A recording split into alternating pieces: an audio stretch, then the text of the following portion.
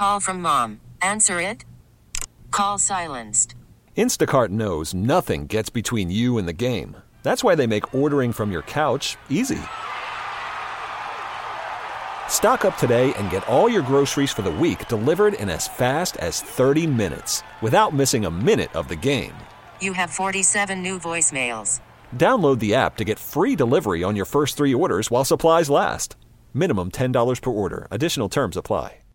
Good evening, everyone. It is 79 degrees in the Twin Cities. Time to talk politics, and my goodness, there is an awful lot to talk about. 8:08 in the Twin Cities. I'm joined by Steven Schier. He's a former professor of political science at Carleton College. He continues to write books and articles on the subject and is an expert on the state of Minnesota. And also, I would think I'd put you in the category of a presidential historian. Maybe. Well, I'll accept that. Okay. Well, you certainly are more than knowledgeable about that. I have to ask you, and I was actually just talking with a caller about this. I have only covered President Trump's speeches twice. One was the really extraordinary speech he gave 2 days before the election at the airport here. Yeah. And then then there was the one in Duluth. And the one at the airport, I remember it was a Sunday morning, and I had just gotten off, and I thought, I'm just going to check this out. And one of the things that I remember arriving over there with the crew that was actually doing the story, and people were actually leaving their cars on sort of the grassy edges of Highway 77 and jumping over the fences to get into this rally. and I thought, there's that old song, the 60s song, Something's Happening Here. I was like, something's happening here. Yeah. And then I also was struck, I remember, first of all, it was packed, but I also was struck by how many women there were. And this was in the aftermath. Right. I mean, the crowd was half women. I mean, normally when you go to an event, you expect to have half women there. Mm-hmm. And that's exactly what it was. What was so striking, I thought, about this event was how passionate the people at that rally were, how much they really love Donald Trump, and how much they identify with him, and how much he really ate up this feedback. I mean, he seemed to be enjoying every single moment of it. He just sat there and let them applaud for 20 minutes, and then he talked about all the problems. I mean, some of the tangents he went off on were just so remarkable, and mostly I would say it was Duluth, the Iron Range. I mean, it's good, wonderful Minnesotans, most of them blue collar, working class in the most part. But I think you saw a lot of people, a lot of military folks, and. You heard him at one point drop lines about, talking about the elites, and he goes, "Well, I'm an elite. I'm richer than everybody else, and I've got a bigger apartment, and I've got more of this, and I've got elected president." And the crowd loved it. They loved it. You really have studied the presidency, and. What is your take here? Because you've really looked at the lives of people, these men who have gotten to this level. It takes really an extraordinary person to become president. But it was fascinating to me. Oh, it's unique, really, in the history of the presidency, at least in the history of the modern presidency, to have someone with no political experience and basically a career as a celebrity. Someone who's been well known in the public for decades now, making a transition into the White House like this. We've never seen anything like it, Esme. Now, I do think there is a Minnesota parallel here, and I think it's Jesse Ventura. Jesse, had minimal political experience before he ran for governor, but he was the mayor of Brooklyn. Right. Park? But the key is he's a celebrity. Right. I mean, his career was that of a celebrity, and he clearly communicated in unconventional ways, just like Trump does, in a way that resonated with a lot of people in a very intense fashion, to the point where they would vote for him even though he was not a major party candidate. I'm talking about Jesse. Right. So I think there are a number of there is evidence, is what I'm saying is there's evidence in Minnesota political history that personalities of this sort can really gain traction in Minnesota politics. We saw it with Jesse. I think Paul Wellstone had some of that as well, and I think Trump is the latest example. Right. Well, and obviously, and he brought it up about 4 or 5 times that he almost won Minnesota. Yeah. And he said, but for one more visit, maybe that would have been the case. He really didn't do. And I remember at the airport visit 2 days before the election, 2016, he said, all my advisors think I'm crazy for coming here. But I was struck by that. But I was struck, and I think you're mentioning of celebrity. I think that is something. That's sort of the way he came out, sort of the way kind of a rock star comes out. Yeah. And there are people who identify with him as a celebrity, as a personality that is sort of outsized, bigger than life. And I think that really, but shares their values and their orientation. So he's sort of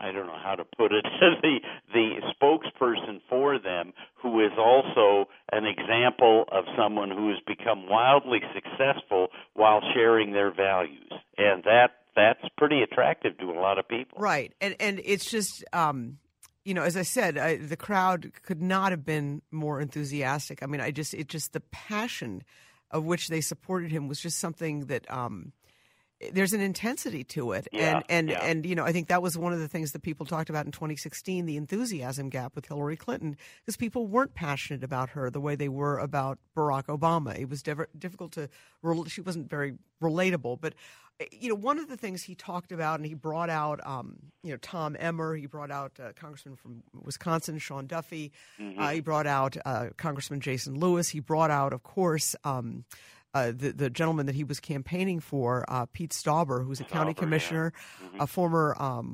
hockey. I think he was a professional hockey player in the Detroit Red Wings organization, a former police officer, county commissioner. Yeah. But they talked about the red wave and that they were going to have a red wave here, and obviously that 8th district. I mean, you got to think about Pete Stauber. I mean, 5 months ago, he was a Republican running against a 2-term incumbent. Yeah. And suddenly the incumbent drops out. I'm talking about Rick Nolan, and suddenly the president comes to campaign for you. Right. Well, not only that, but, the president called him and said, "What can I do for you?" Which is pretty unusual. Not every congressional candidate gets a call personally from the president saying, "What can I do for you?"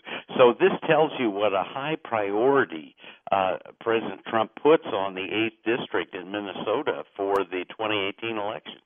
And is some of that because it's a district that's changed parties 3 times in the last 6 years.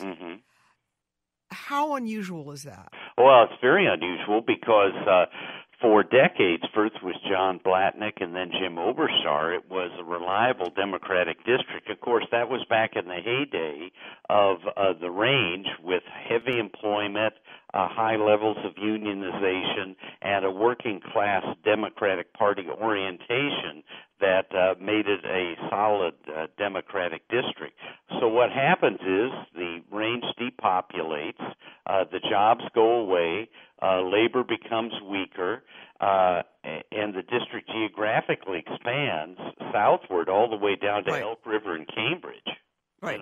At the edge of the exurbs of the metro, and then westward. And those west and southern counties are more Republican than the traditional 8th district was.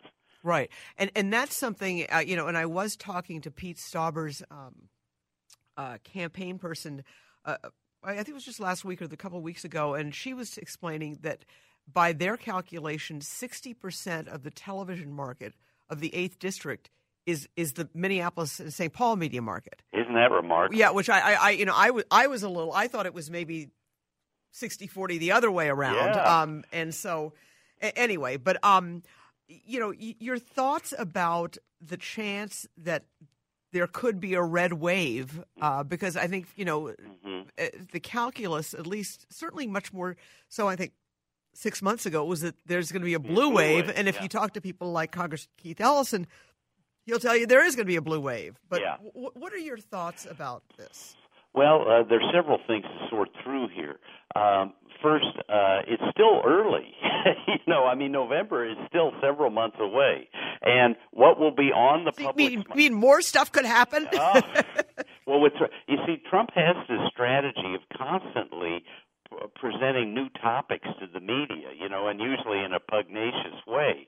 For example, this week, all the immigration difficulties of the administration, and they were pretty much of a mess, will probably be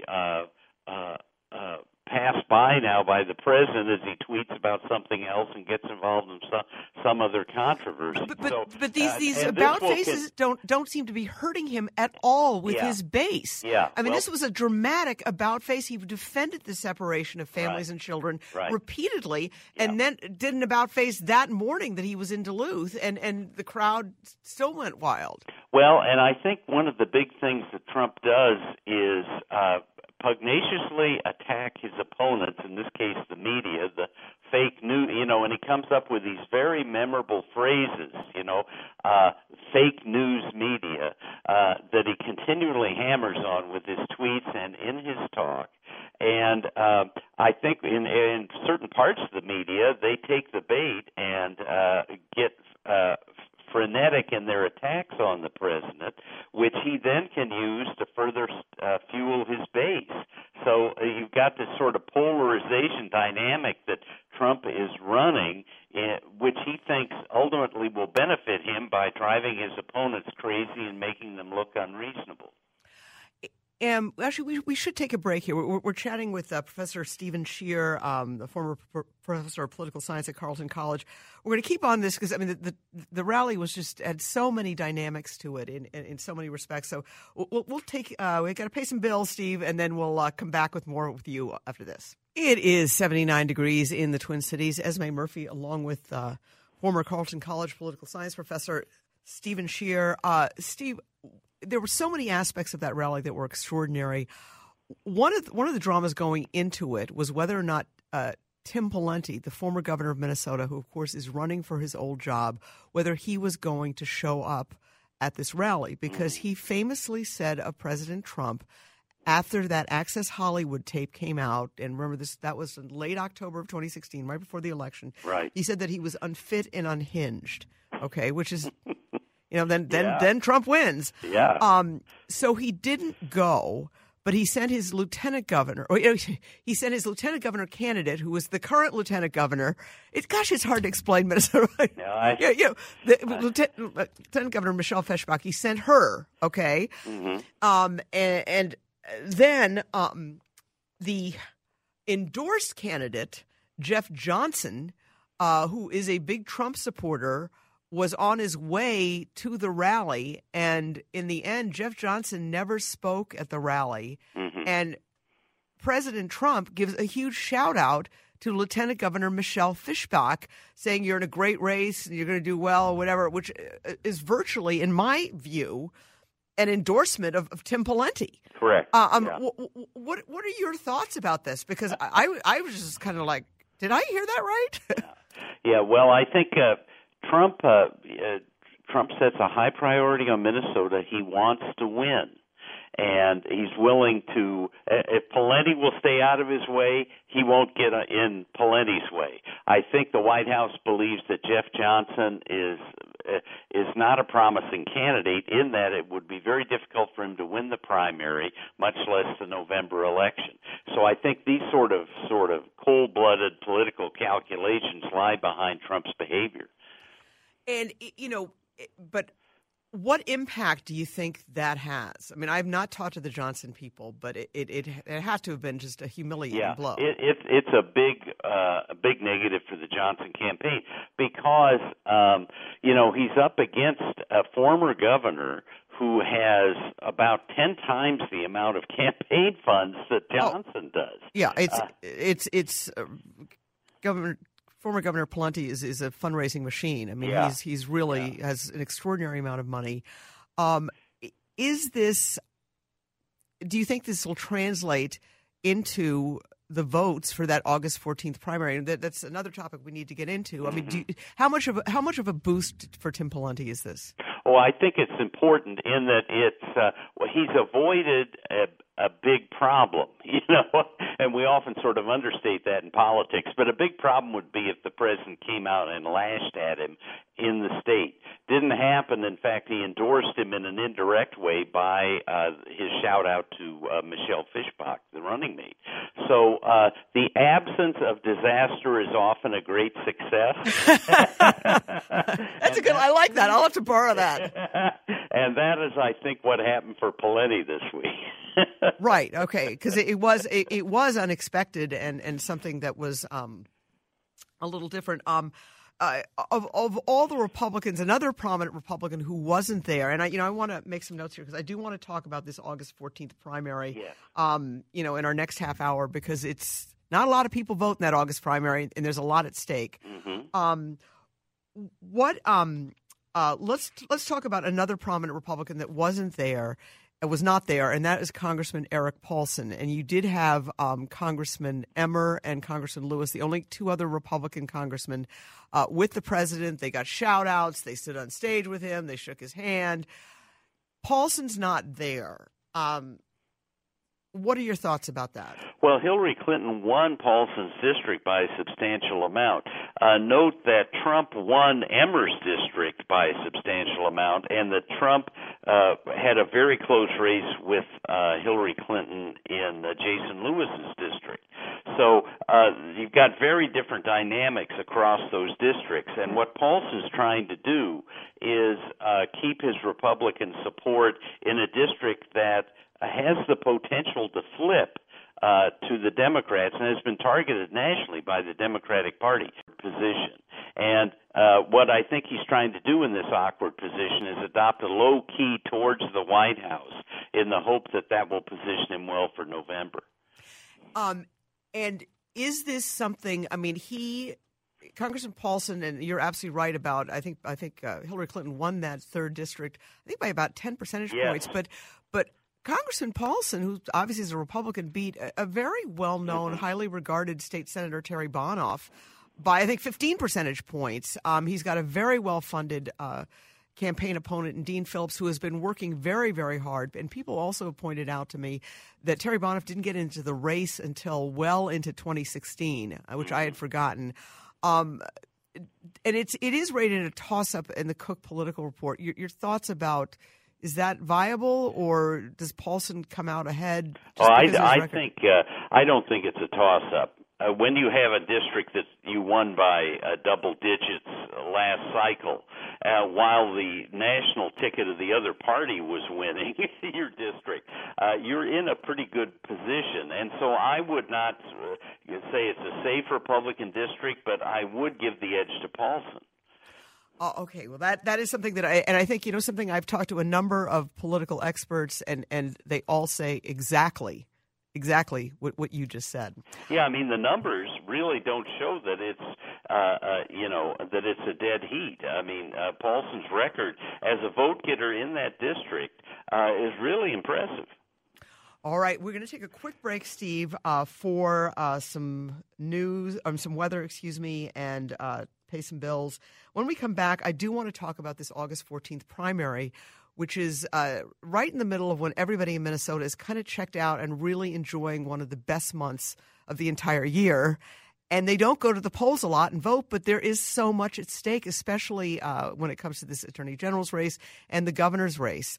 So let's take a quick break. We'll give you some weather, pay some bills, and we'll have more with Steven Schier after this. It is 8:34 in the Twin Cities. Esme Murphy, along with Professor Steven Schier, talking politics. Let's talk about this August 14th primary. I can't really recall. Perhaps you have to go back to 2010 when Mark Dayton was running, and you had Margaret Anderson Keller, the Speaker of the House, who was the endorsed Democratic candidate running. And, of course, Dayton won. Dayton bypassed the endorsing convention. There was a lot at stake there. There's even more at stake and more uncertainty this time around, don't you think? Oh, I think so. There's just you look at particularly on the DFL side. There's so many races. You have five major candidates in the 5th congressional district. You have 5 in the 8th Congressional District. You have at least 4 major candidates running for Attorney General. You have 3 major tickets running for governor.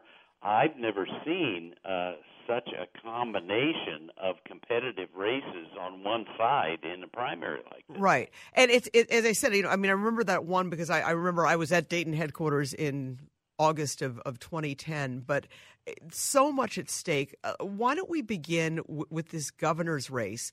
Because you had this extraordinary situation where Aaron Murphy, State Representative Aaron Murphy, gets the endorsement, which was a surprise. Then she picks Representative Aaron May Quaid, who's, I think, the first openly gay lieutenant governor candidate that I can recall. Yes. And then suddenly you have, and obviously you've got Tim Walz, who is a powerhouse, who's running with Representative Peggy Flanagan. And suddenly you have Lori Swanson, the Attorney General, who didn't get the endorsement for Attorney General, suddenly announcing she's running for governor, and she's gotten Rick Nolan to come out of his intended retirement.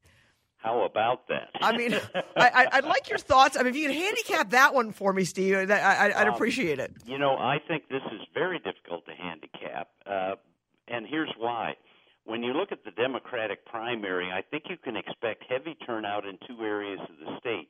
First, the 5th Congressional District, where you have a competition to replace Keith Ellison as the Democratic nominee. And then also the 8th Congressional District, where you have 5 candidates running to replace Rick Nolan as the Democratic nominee. So those areas should get very high turnout. What does that do for the governor's race? It's very hard to tell. To the extent that strongly liberal Twin Cities voters dominate the primary, I would tend to think that would help the endorsed candidates. But here's the problem for the endorsed candidates, for the Aarons. They have no money. Right. And they're running statewide, and they're not well known outside of their districts. Those are huge impediments because the single most important thing in a race like this, in a primary contest, is name recognition. They don't have it. Tim Walz has some of it. Lori Swanson has a lot of it. And that, if there's one thing you need, it's name ID, and Lori Swanson is the only candidate who really has a huge amount of it. And I remember about that 2010 primary back, when Governor Dayton, or he was then candidate Dayton, bypassed the endorsing convention. He's running against Speaker Margaret Anderson Kelleher, who does have the endorsement, and he had picked then candidate Dayton had picked Yvonne Pretner-Solon, who of course is from Duluth, and there was a huge, as his running mate, and there's a big turnout in Duluth, and they won on that basis. I mean, it was the Duluth votes that counted. I mean, could that repeat itself? Yes, it could. And I also think one thing to keep in mind about that 2010 race is that Dayton, had served as a state auditor. He had served as a U.S. senator. It's hard to think of a name in Minnesota that is better known than Dayton, and he had a huge name identification advantage as well as good funding in that primary. And so, in terms of you're saying this is a tough one to handicap because of all those factors. Handicap, but if Swanson gets enough money, she has the name identification to possibly win this race. And one factor, too, is that I think in the past the turnout has varied between in this August primary, and they had to move the primary to August because of federal laws requiring a certain amount of time to allow absentee ballots to be sent to our troops, right? Which is obviously very important. Most states have moved their primary back to June, which I think makes a lot more sense, but yeah, I'm not in charge here. In terms of the turnout for this primary, though, historically, I think it's only been between 10 and 15 percentage points. So getting out the vote is critical. And I know that a lot of the candidates, all the DFL candidates, are certainly going to be marching in the Gay Pride Parade tomorrow. Oh, sure. Because, gays, lesbians, transgender, the LGBTQ community is a relatively small percentage, but they vote in high numbers, and they're overwhelmingly Democratic. So in terms of Representative Erin Murphy, one thing that struck me was I feel like she's worked harder I think when I talk to people in, Little Falls, I mean, she's been there 2 times, or Moorhead. It just feels like she's really been out there hitting, and working it and getting these kinds of endorsements. Yet she's running with somebody who is from the metro area and doesn't have that connection to outstate. Yeah, that's a very metro-centric ticket. And what I have heard is that she had originally hoped to run as the endorsed candidate on a unity ticket with one of the other major candidates for governor running for lieutenant governor. That didn't come about, and so Erin May Quaid was the alternative approach. But it's difficult to see how you get name identification outstate if you are from a relatively small constituency in the Twin Cities. I mean, these are state representatives, and that's a very defined and limited constituency in the metro. So I think they have big problems in greater Minnesota, and they're going to need more resources in order to overcome those problems. Okay. Let's talk about the other domino effect, which is, of course, this extraordinary, and he will be a guest on the show I do at WCCO Sunday morning, 10:30 a.m., this extraordinary situation with Congressman Keith Ellison giving up a seat he could have had for the rest of his life. Yes. I mean, there's no doubt about it. I mean, this is I think – I saw once that it was the second most Democratic district in the country, if that's possible. Well, it's a Democratic advantage on average of 26 points. 26 points, okay. Is it really that high? Yeah. Okay. Well, as I was saying, he could have had this. He's in his mid-50s, great health, a prominent role in Washington. He's the deputy chair of the Democratic National Committee. He's one of the most progressive, members of Congress. How unusual a move is that? Well, it is an unusual move, but I think it tells us 2 things. One, he has big policy ambitions, and I think he would like to use the Attorney General office to pursue those policy ambitions. And second of all, I think he's gotten quite frustrated being in the minority in the U.S. House, where when you're in the minority party in the U.S. House, you have very few opportunities to pursue your policy objectives, particularly because Ellison, being on the left, has almost nothing in common with the majority party in terms of policy. So you put all that together, and I think he's ready for a new job. I think he is, absolutely. I think a lot of people are sort of scratching their heads. I mean, can he win a statewide race? That is a really good question. It will depend. Well, first of all, in the primary, he has advantages because he has multiple opponents, none of whom are particularly well known. And because he has vacated the 5th District will have a heavy turnout in the primary. Yeah. And they'll be voting Ellison for Attorney General. So I think he is favored in the primary. The problem is in November. Right. And the Republican is less well known. I don't think that there's been a Republican Attorney General since, remember, Skip Humphrey? Since 1971. That's a long time. And remember, this is a position that Walter Mondale held, I believe. Yeah, and Skip Humphrey. Skip Humphrey. So there's a rich tradition there. Mm-hmm. But he also has, and there's a lot of very well-qualified candidates, on the Democratic side. Right. Right. But then you get to the 5th District, because the other dominoes, and it's played out again and again, where you've got Representative Ilhan Omar, who got the endorsement, and that people in the Somali American community are going to turn out heavily for her. Mm-hmm. And you've got, Senator Patricia Torres Ray, who's highly regarded as a prominent DFL state senator, and you've got Representative Deb Hillstrom, who is also, a very well-regarded, state legislator, and Margaret Kelleher, the former speaker. So it's just that's a big one too. Does the DFL endorsement help? Yes. Oh, it would in a crowded field, very definitely. And I think we also have to remember this, Esme, that the 5th District really distinguished itself when Martin Sabo retired by picking Keith Ellison. He became the first Muslim member of the U.S. House. Now they have a chance to put in the first Somali immigrant Muslim member of the House. And that may appeal to a lot of DFL activists in the 5th District. So that obviously is something that is significant. Well, listen, let's go. We do have to take another quick break, but I would like to kind of hit on some of these other districts, the 2nd Congressional District, the first we haven't talked about. Also, I find it interesting, the 7th Congressional District, which I believe is a plus 12 Republican, still has a Democratic member of Congress. And where is Donald Trump going this week? To Fargo, which has a big TV audience in that district. So let's take a quick break. More with Steven Schier after this on News Radio 830 WCCO. Good evening, folks. Esme Murphy with you. Listen, we have to change gears here, and I want to apologize to Professor Steven Schier because we were going to continue the conversation with him, but there is some developing news that we do need to share with you.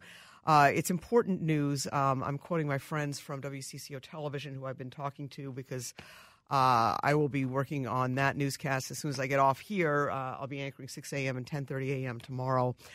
Here is what has happened. Minneapolis police, including the police chief, Madera Arredondo, says that there was a deadly officer-involved shooting early tonight in North Minneapolis. Now, this happened at the 4800 block of Bryant Avenue North. Police say that a 911 call came in just before 6:30, in which the call gave a detailed description of the suspect who was firing a handgun. This is a very populated area, a very crowded area. Again, this is 6:30 on a very nice evening that a lot of people are presumably outside. A second 911 call gave similar details. So you had 2 witnesses there who were saying that there was a person firing a gun in a residential area in North Minneapolis. Officers arrived at the scene, and this report is coming from our friends at WCCO Television. There was a foot chase that ensued, leading to the suspect being shot. He was pronounced dead at the scene. At least 5 city blocks have been covered in crime scene tape due to the length of the foot chase. Police say the responding officers were wearing body cameras at the time of the shooting. And I know that has been an issue before. So presumably there will be body camera video of this shooting. The Minnesota Bureau of Criminal Apprehension is in charge of the investigation. That's because Minneapolis police are the ones who shot this individual. But anybody out there listening who has any information about this, or if you are in that area, this is a pretty big area of North Minneapolis that is roped off. We'd like to hear from you. Let me give you our phone number, 651-989-9226, 1-866-989-9226. A lot going on here. The police chief, Madera Arredondo, was on the scene, and he was also on the scene with a police spokesperson. There is a very large police presence there. But again, 2 witnesses say that this man was armed and he was shooting this weapon in a residential area at 6:30. So if anybody does have any information, if you have concerns, please call us, 651-989-9226. Also, in the past few months, what has happened since the shooting of Justine Damon, she was the unarmed Australian woman who was shot and killed by a Minneapolis police officer almost a year ago. It was in July of 2017. You may remember the detail in that case that had everyone concerned and resulted in a change in body camera policy was that the 2 officers were wearing body cameras, but they didn't have them on at the time of the shooting. And so there still remain a lot of questions. We do have a Minneapolis police officer who has been charged with third-degree murder in Justine Damon's case. So these 2 officers, and we believe that there are 2 officers, were in fact wearing body cameras, and presumably they were on. I know that there are penalties now for not having those body cameras on. So we do want to recap. We do know that Minneapolis police are saying that they shot and killed an armed man at about 6:30 at night in North Minneapolis. The investigation is continuing. We're getting some notes from my friends at WCCO TV. If anybody has any comments or thoughts, please feel free to give us a call, 651-989-9226, 1-866-989-9226. Love to hear from anybody who was in the area. I know that we do have many listeners in that area. And I can try and check social media as well. But again, this information coming very quickly from Minneapolis police. There was apparently an extensive foot chase, and that area remains roped off. But again, police confirming that they have shot and killed a man who was armed, a man that 2 witnesses say was firing a weapon.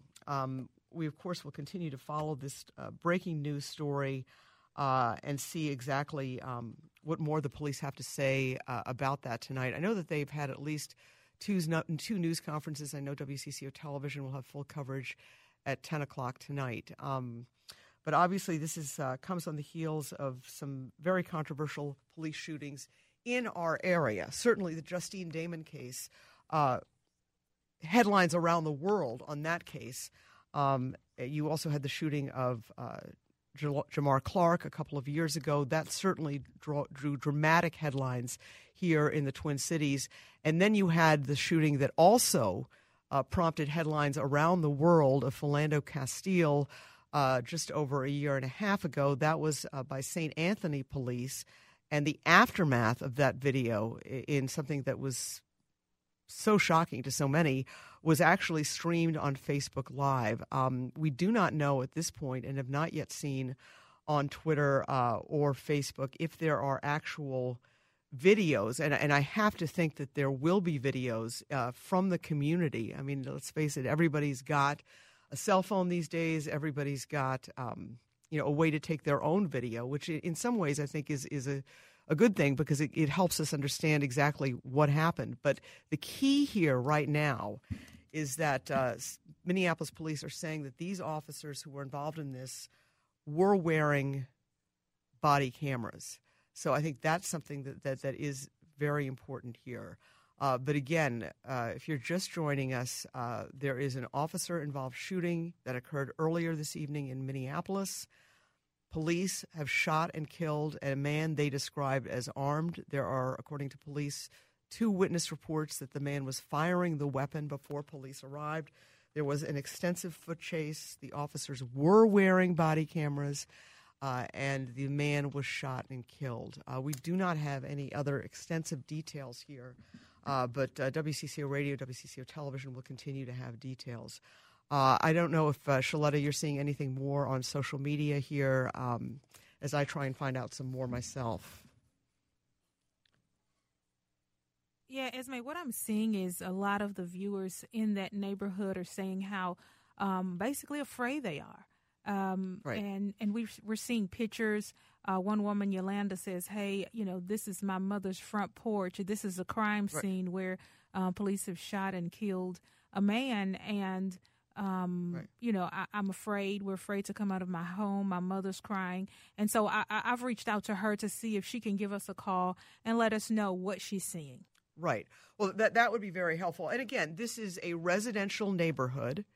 This is a neighborhood where presumably at 6:30 on a beautiful evening, you have a lot of people outside, presumably a lot of children outside, and you have 2 witnesses who called 911, who called police to the scene to say they were concerned about a man with a gun, and that the man was actually firing the weapon into the air. So that's something that obviously is a source of tremendous concern, and a lot of people in that community obviously are living with this kind of violence on a regular basis.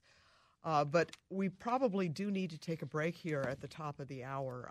WCCO Radio will have continuing coverage of this developing story.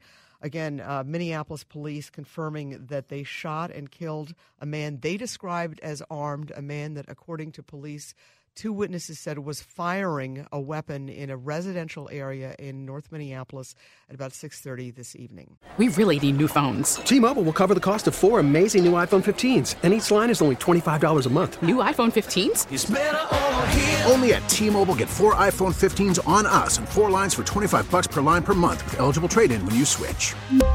Minimum of 4 lines for $25 per line per month with autopay discount using debit or bank account. $5 more per line without autopay, plus taxes and fees. Phone fee at 24 monthly bill credits for well-qualified customers. Contact us before canceling account to continue bill credits or credit stop and balance on required finance agreement due. $35 per line connection charge applies. See T-Mobile.com.